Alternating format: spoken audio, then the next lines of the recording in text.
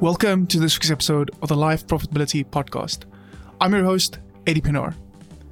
Every week on this podcast, I have a conversation with a fascinating guest, whether they're an entrepreneur, an artist, musician, author, poet, or artisan, to learn more about how they live a life that is uniquely profitable. My guest today is Leo Widrich, a CEO and leadership coach who also co-founded Buffer, a $20 million plus a year SaaS business, a couple of years ago. In mentioning that, it probably took Leo and I about 10 minutes into our conversation before Buffer was first mentioned. And that is not necessarily a bad thing, but it is probably indicative of the rabbit holes that he and I explored, and also just the immense change that he has experienced in his own life. Leo vulnerably shared a couple of stories that he says he has not shared publicly before. He tells the story of when the label of founder first started feeling uncomfortable and limited his ability to connect as a human being. How he subsequently spent about 2 years living in a Buddhist monastery, and how a meditative moment at Burning Man helped him find words for his purpose. As I was present and participated in our conversation, I was also facing some of my own discomfort about questions that are floating about in my universe. In the same way that this was a thoughtful and introspective conversation for me, I hope that you find bits of inspiration that possibly illuminates some new possibilities for life profitability for yourself. Enjoy this conversation with Leo Widrich. Hey Leo, thanks so much for being on the podcast today. Yeah, I really appreciate you having me. Yeah, I mean, we were just chatting kind of offline. I think that the last time we had a proper conversation, not just kind of short, kind of either like Twitter DM or text message, was probably when you were in Cape Town and we tried to figure out, it was like 2013, 2014 in person, and we actually had lunch. So it's great to properly kind of catch up here. Yeah, it's been a long way coming. Yeah, there's so much to happen and so much to dig into. I think let's just kind of kick kind of listeners off, right? And I would love for you just to introduce yourself. And I'm most curious, in that introduction that you use for yourself, is whether you use any labels to actually kind of define you or introduce yourself. So yeah, my name is Leo, and the way I would introduce myself is to say that I coach and support leaders and CEOs who are not done. And what I mean with that is I love these days working with people that have been successful in some way or another, monetarily, fame-wise, but notice something else is missing, or a part of them hasn't really been in balance as they've become maybe more outwardly successful. And I love kind of growing both and helping them come into balance with that. That's awesome. How many labels were in there? Yeah. So surprisingly, not too many, right? Because what is interesting there is, I think, I'll say this, in the very first episode of this podcast, way back when, I chatted to Elliot Pepper, who's an author, who's a novelist, and he and I got into kind of labels, because his Twitter kind of bio just says novelist, very simply, right? And I think, like, whilst you obviously use descriptive words that independently I would think would be labels there, what I heard you kind of saying is like the only one was coach, probably, but you didn't go to a single word to kind of create that bio. In fact, you mostly told the story and kind of added much more color beyond a label. So like, I didn't think so. Do you think like there were labels there? No, I agree with you.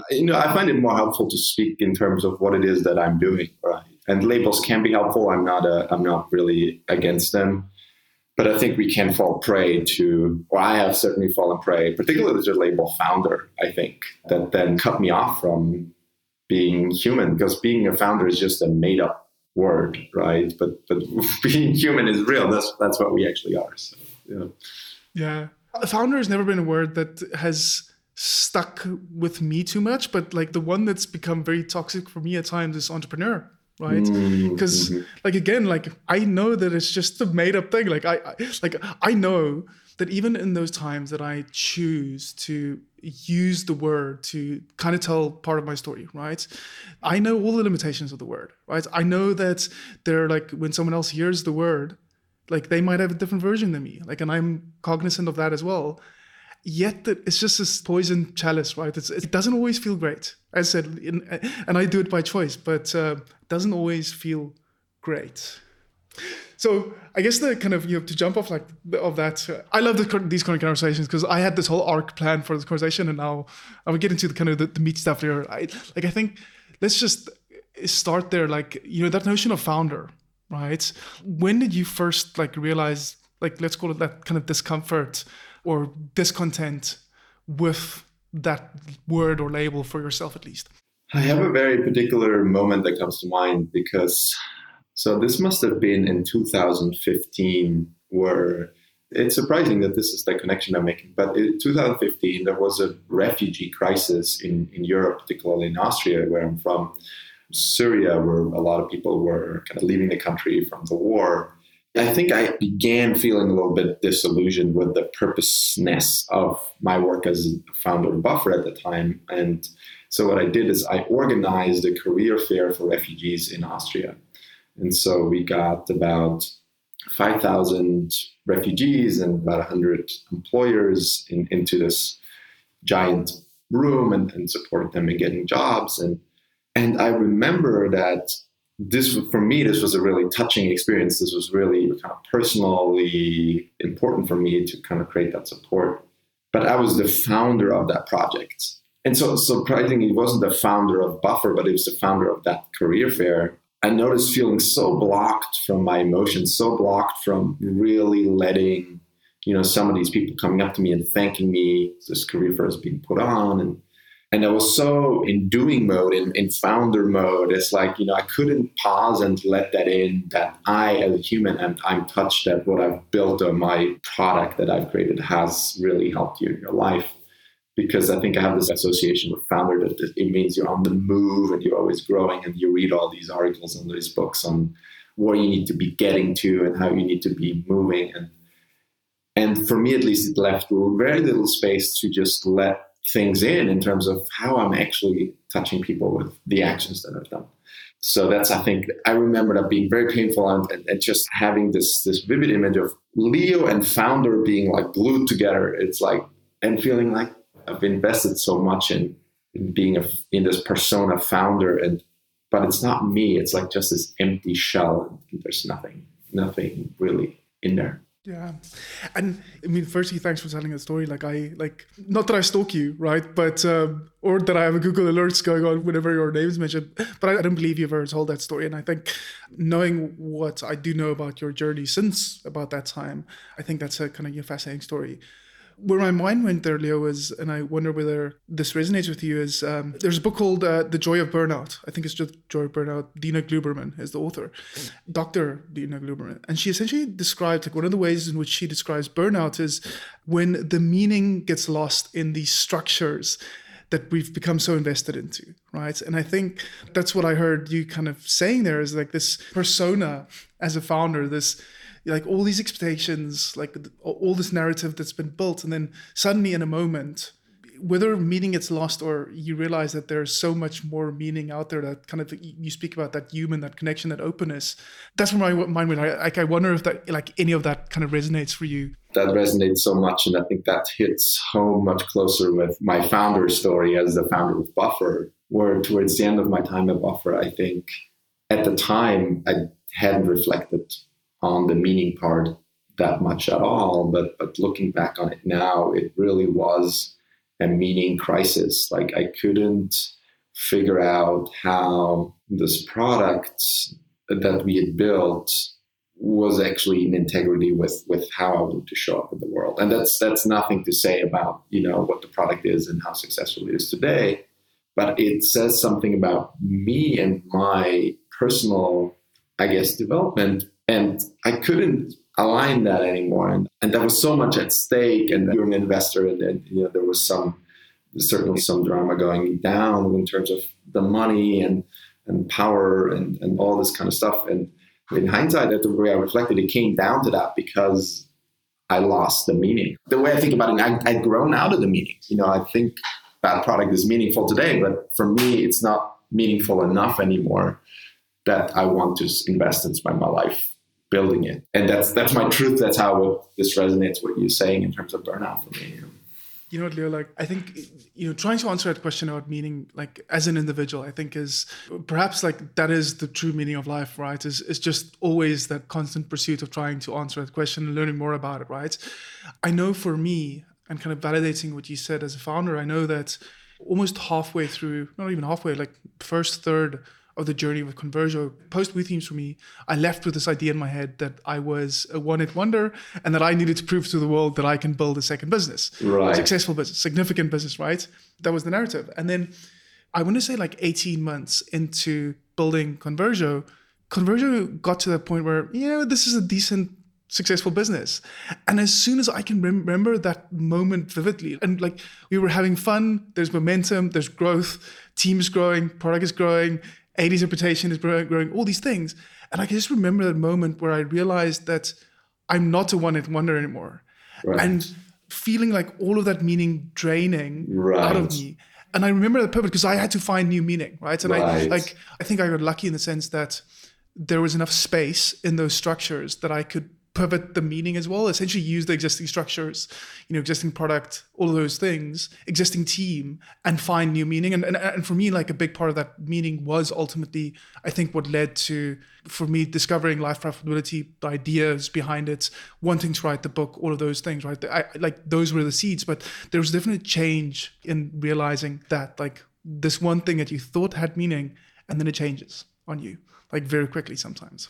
There's two things that come to mind for me. One is that was certainly part of what that I had with Buffer too, where for me, one of the deep-seated beliefs that, even now I feel a little bit, ashamed about, or it feels vulnerable to talk about, is when I dropped out of college to go build Buffer, I did it in part from this deep-seated belief that I wanted to be free. I wanted to be financially free. And I love this picture that you have where like meaning just drains out of you. It's like, and I would almost see that as like, well, you did what you came for, right? In your case, you did what you came for. And so now there's no more energy left because you're at the end of the road, or this particular road, right? Of this particular journey. And I think that was certainly a big contributing factor for me at Buffer, where towards the end there, I sold, a small portion of my stock to new investors. And I was reading this guy, Mr. Money Mustache's blog, who talks a lot about early retirement, and I'm sure you've read his stuff. And he has this calculation. He's like, if you can take 4% out of your net worth a year, then essentially you can retire because you can always make that back, even in the most conservative kind of investment stock market situations. And so I remember doing that calculation when I sold this portion of stock. And I don't remember doing that with this, as consciously as I'm telling you now, but coming up with a number where I'm like, well, I could live off of that a year. And that means I don't have to work anymore. And that for me was another moment of this draining of meaning. I was like, and I know I was like, well, money was the meaning. It was like, yeah, financial freedom was the meaning in a way. It's like, yeah, that's what it was. And I had this moment of like, fuck. And like, in a way, I couldn't really get myself out of bed to work another day on this thing because everything else had lost its meaning, right? And now I am embarrassed to tell this, but it's the truth. And I'm also looking for to almost like let your listeners or know, like, but today I have a better meaning. But that was the truth then, right? And so that's one thing that comes to mind. And I have another thought on, in general, how meaning comes into our lives. Maybe this is going on for too long, so I'm happy to have you. No, firstly, I love rabbit holes. And secondly, I love conversations where I don't have to answer the questions. So like, let's go down this rabbit hole. Let's go down the rabbit hole, yeah. So I do believe that, I do think we can have distinct moments of meaning that come to us in our lives. And I believe that they require us to be in some way or another particularly quiet. And there's a great book that I love that I can recommend. It's called Nature and the Human Soul by Bill Plotkin. And he talks about just across every kind of native culture on planet Earth that they have some form of initiation ritual where the coming of age person of the tribe needs to do something. There's so many different rituals. We all know the vision quests. We know the different, the most common styles these days. But they need to go off away and become quiet in some form. This is how I would describe it. Become quiet on the inside so that something can spark, so that something can come through that produces a real connection to the world around you. And I think that is then something that we tend to, as humans, in my experience, fabricate into meaning. And my problem was that the only thing I'd been quiet enough for at that time in my life was that I wanted to be financially free. That was as deep as it went. And since then, I spent a lot more time in quiet spaces and different experiences of like self-exploration.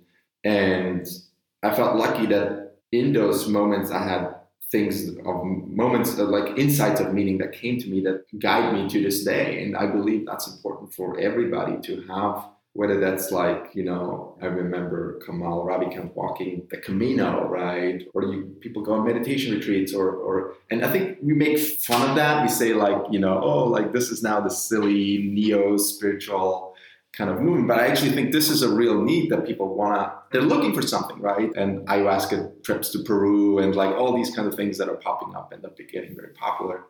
I think it's all a really important, really healthy development that ultimately I think points towards our search for meaning, our wish for meaning. And my personal journey or my personal experience has been that after leaving Buffer, I was certainly in a meaning crisis for a while. And I just lived in a Buddhist monastery for almost 2 years. And I just sat in meditation every day for 5 to 6 hours. And I did a lot of therapy. I cleared out and looked at a lot of my relationships with my parents in my childhood, a lot of trauma work. And I think it kind of literally cleared me out. I lost about 20 kilos in that time, which I think was in part emotional, like just things that I literally held on to. And the most meaningful thing that then happened to me was at the end of that time, I thought, okay, I'm going to move back to Austria. The monastery was in the north of New York State, in the forest. To kind of round out my experience in the US and being a startup founder in this career and having been in the monastery, I'm going to go to Burning Man for the first time. So I went to Burning Man and I took a Buffer t-shirt with me. And I also had been through a breakup and I had a hairband of my former partner. And I don't know, have you been to Burning Man? I've not. They're not. So they have this giant temple there made out of wood that at the last day of Burning Man, it gets burned down. So I never told the story to anybody, not even privately, I don't think. And so I took a Buffer t-shirt and I took this hairband of my former partner and I tied it to the temple kind of wall in a kind of attempt to acknowledge this wonderful past, but also release it, right? That this is no longer the center of my life or no longer what I'm focusing a lot of time on. And I'm a little bit weird at these kinds of festivals. I don't do a lot of drugs or I don't party a lot, but I go to bed pretty early and I get up really early. And then everyone's still sleeping and I kind of have a lot of quiet and space to myself. And so I tie this into the temple and I go out and I take my bike at Burning Man and I ride out at like 7 a.m. in the morning. You have to get up pretty early so the heat doesn't like beat down on you. And I was like just exploring the art structures. There's a lot of art, beautiful art in the middle of the desert that they put up for Burning Man. And I was riding around there, looking at these giant structures and feeling like pretty uninspired by them, feeling like, this feels too performative for me. And then I happened upon this tiny structure. It was just a meditation cushion on this wooden kind of structure, like just one cushion. And I just felt this desire. It's like, here, I'm just going to sit down, enjoy this morning, and meditate for a little bit, just be quiet. And I would say that I had the most distinct kind of spiritual meditative experience there where I felt this really deep connection with the world around me, like really, really present in a way where I felt like something else is there. And I don't know if that was my mind or if that was just my sense of warmth to the world. Like we can kind of argue about what kind of experience that was. But I was like, well, let me play with this. As like ever the entrepreneur, ever the like kind of like opportunistic person in me. I was like, if this feels like a really resonant, warm, wise atmosphere, what if I just threw out some questions? And the first question I had is I was dating this girl after I had broken up. I was just like, what about this girl? Like, what is this gonna be, right? And there was just like nothing coming back. And then I was like, well, maybe this is not relevant enough. And I was like, hey, let me ask this question. What's the purpose of my life? And there was a sentence that I'm gonna say came back because I didn't feel like it came from me, but it came back and I don't know where it came from. Maybe this was just from deeper within me. But there was a sentence that came back that has since really accompanied me. And the sentence said, well, your purpose in life is to help people that are searching to find nothing. And I've really kind of looked at this sentence since, and a lot of my best coaching sessions turn out that way, right? Where there's this really big problem or this really big challenge and we kind of go in and, through the process that I have, and there's nothing behind it, right? There's nothing to look for, to arrive at. It's just, people have described this differently over the millennia, but it's just, we're just here and we are free to make of it what we want. And I think I see my purpose now as supporting people in waking up to that truth. And I think to me, that's somewhat universal and means different things for different people, but yeah, helping people searching to find nothing. That's kind of where I ended up. Yeah, I love that, and thanks again, Leo, for sharing the story there. I think just almost you're trying to overlay parts of that on my own journey, right? And I remember a conversation that I had with my therapist, like after that initial kind of meaning pivot and kind of my business, and we had stumbled onto kind of tougher times, and like I was in a dark place. And it was the first time ever that I kind of didn't know what I wanted to do next, right? Which is, again, like that's a hard thing to admit for someone that kind of post-university, it doesn't even matter, right, about the kind of the sequence of events. Like I've always been very purposeful in taking action. And then suddenly like being in that kind of space where don't know what's next. The conversation that she and I had was all around, if I didn't do this thing, like if I didn't work on this business, or if I didn't even want to be an entrepreneur anymore, like it's scary to think about what is next.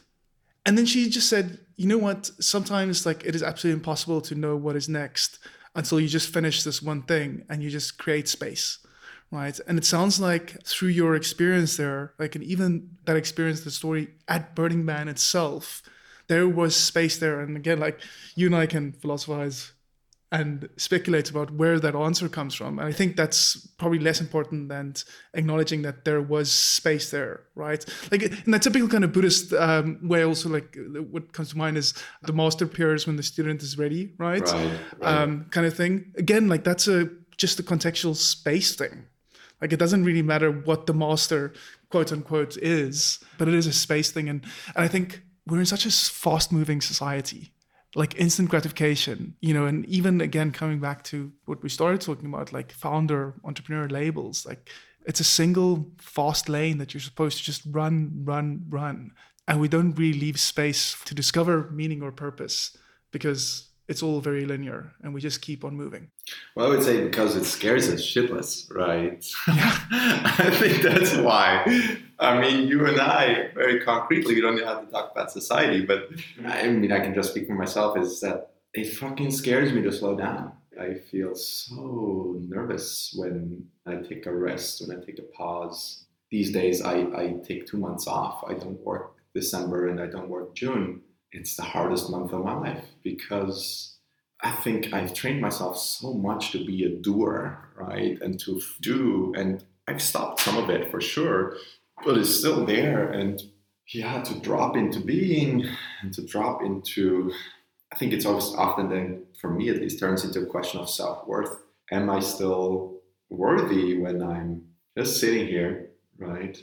Not trying to get anywhere, not trying to make another buck or sign up another user or raise another round or whatever it is, or meditate another hour, right? It can take all shapes and forms of getting somewhere. If I'm just sitting here and I'm here, is that good enough? And I think facing the fear of that question is always terrifying and always vulnerable and powerful and relieving when I do allow it to be here as a question. And listening to you, Leo, like I don't think, and again, please tell me if you disagree, I don't think the purpose here is to try and get rid of that fear either, right? Because the way you describe that fear like resonates with me, right? And like I at least partly know that fear is good in the way the tension is good, right? Like if you think about the body, like just our body, like any muscle in the body kind of naturally works in the way that it holds that muscle in tension, right? Fair enough, like a tight muscle is not a good thing either, but a muscle with no tension, like it's also not helpful, right? Because it would not function in that way. And I think, fear is perhaps not the best one here, right? But we have these different forces in our lives, these different feelings, these different experiences, both kind of past and present, expectations, hopes, all those things. And they kind of keep us in tension, right? It's constantly asking that question of what is this thing? And that tension is ultimately what moves us forward. I think the key there is just to be aware of what those different forces are at any given stage, right? So that we can kind of influence what the next steps are, like without trying to necessarily control them. And I'm really hooking in there with your last sentence, because my experience, and I've in part learned this in my education as a trauma therapist, which I've done for the last few years now, but I've come to the belief that fear felt is aliveness.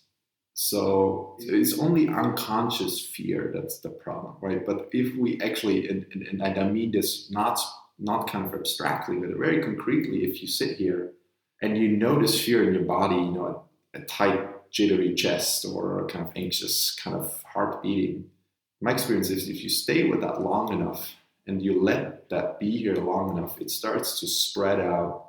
Most of my clients say but it's getting worse, right? They would say it's getting more, I'm feeling more fear. And I'm like, okay, stay with it. And then you feel more fear. And once more fear can inhabit more space of your body, it stops being fear. It starts feeling like, wow, it's like now I'm alive because I'm not restricting fear to such a small place of my body, which makes it feel very comfortable. But as it spreads out, you feel like kind of tingly or kind of spacious and alive and feeling kind of ready, your eyes get into focus.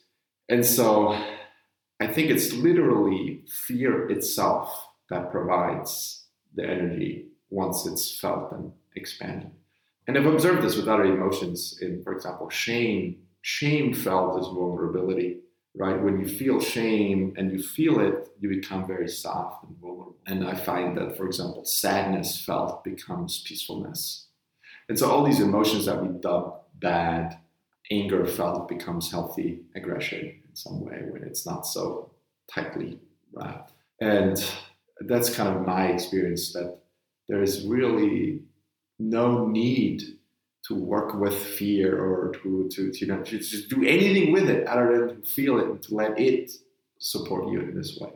And that's requires, I think, one thing, which is courage, right? Like courage to say, you know what, I'm going to let this fear give me energy, even though I feel like I'm going to die, which is what also happens in our brains, right? Like we don't feel the fear, you're going to die. So I'm totally butchering the title of the book here, but I believe that it's Taming the Tiger, psychologist that wrote it.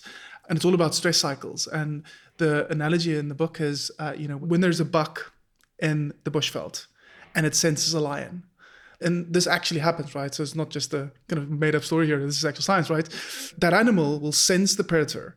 And for a moment, they'll be completely still, right? Because that's their fight or flight kind of mode kicking in, trying to ascertain, what do I do next? And then if that threat kind of disappears, that animal immediately has, you can see the tremors, right? Where they literally kind of shake it off. That fight or flight, that cortisol, the adrenaline, whatever it was, they show these tremors and then they go on naturally with their life. They eat the grass they were eating beforehand. And I think in listening to you describe that, kind of how something like fear goes to aliveness, these things are all very, very human. And that expansive quality that you also talk about there, that is just that energy continuously moving. When we allow it to move, doesn't matter what that emotion or sensation is, that's probably much better than us trying to hold onto it so tightly and trying to confine it, because it's when it's so confined that the stress cycle doesn't complete. And all of the science shows when the stress cycle doesn't complete, that's when you actually create trauma, and you create trauma in the body, right? I love that. And feel free to cut this out, Eddie. But this, to me, the synchronicity of what you just said is so amazing. But I do have to call you out on the fact that I love that you called the title of the book Taming the Tiger, because the actual title of the book is Waking the Tiger. And this is exactly what you just said, though, right? Which is we are waking it. Right, we're not taming it. I think you described exactly what the book talks about, and this is the guy I've done the training with, or who wrote that book, Peter Levine, who's just a spectacular researcher in my experience.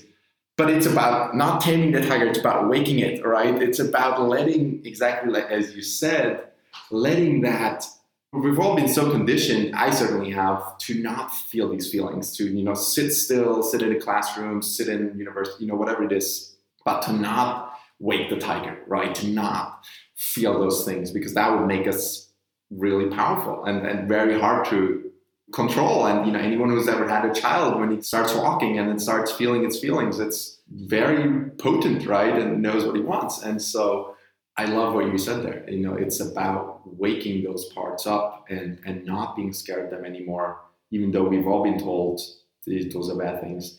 And letting them energize us, letting them give us the life energy we need to do the things we want in life, right?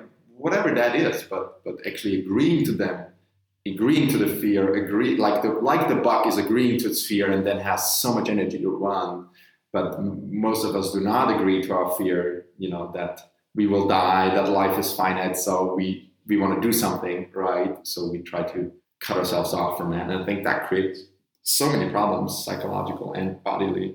I'm sort of claiming, by the way, that, because we're not cutting that out, I'm just claiming that I got the title wrong on purpose so that I could set you up to properly have a conversation about this.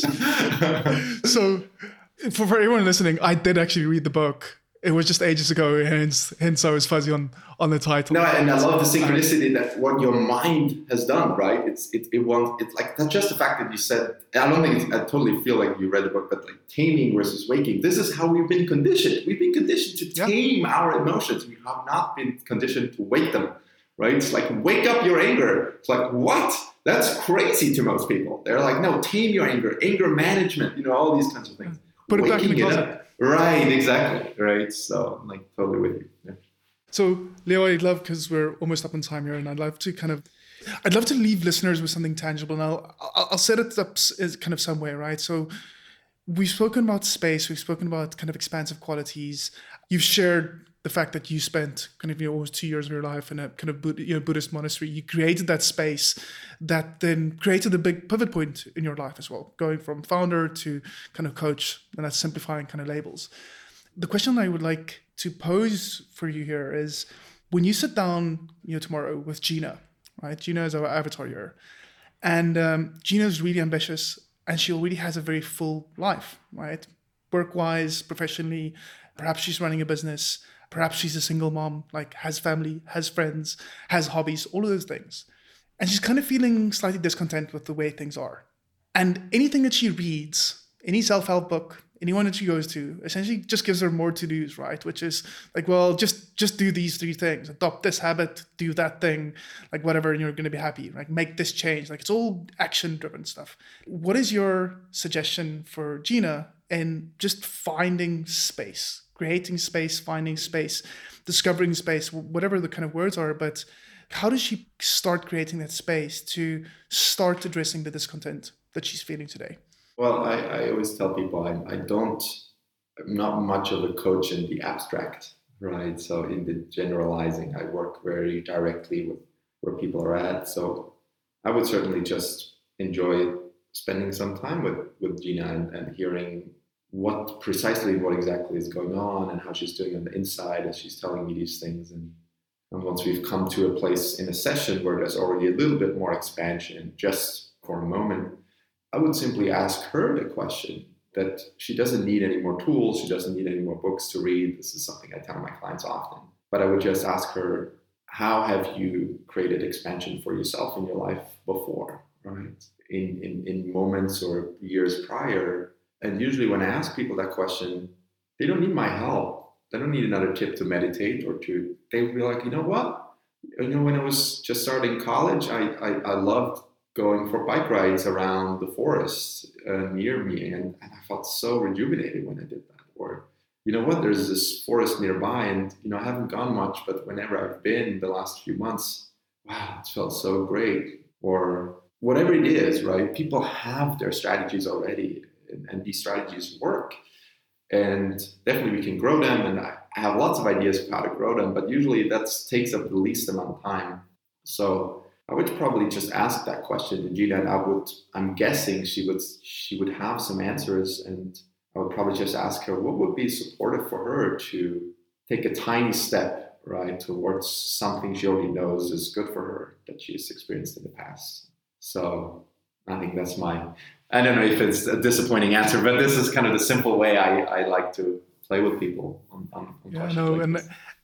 And I absolutely love that, Leo. I think one of the things that I often tell people is, especially entrepreneurs, right, where I often just advocate for just go back to the start, right? And find that alignment with yourself first. Because if you can't be in alignment with yourself at that very first step of whatever journey you're going to take, there's always going to be friction, right? Because there's only a single common denominator on whatever journey it is that you or Gina or myself takes kind of today, and that's ourselves, right? Anything else can change, right? The career can change, the business can change, the product can change, the people around you can change, a partner can change, right? Families can change, everything can change, but you're still going to be there, right? So I love that idea, to your point of Gina just going back to that, things that's kind of helped her have that kind of expansive quality in the past, right? That's probably a great place to start. Gina can probably find ways to then use that and amplify that, and then over time discover new things that works. Leo, this has been an absolutely amazing conversation. I sense that you and I can go on for absolute kind of hours here, but I think we should leave listeners with just enough space as well to kind of digest this and find the bits of value that resonates with them. For listeners that want to kind of follow you, want to learn more about your work, your ideas about life, and all these things, where do you want us to send them? Yeah, the best place is probably my website. It's leowid.com. That's also my username on Twitter, leowid. And this is where I publish articles. This is where I have a newsletter. We have a neat, small, very engaged community of people that resonate with a lot of things I talked about today, and always welcome new folks wanting to join. Awesome stuff. Leo, we'll get that linked up, and I think if anyone found this kind of conversation in any way intriguing, they will definitely be kind of stalking you all over the interwebs. Leo, thanks so much for the time today. This has been an amazing conversation and catch up for me personally. Same here. Thanks so much, Eddie.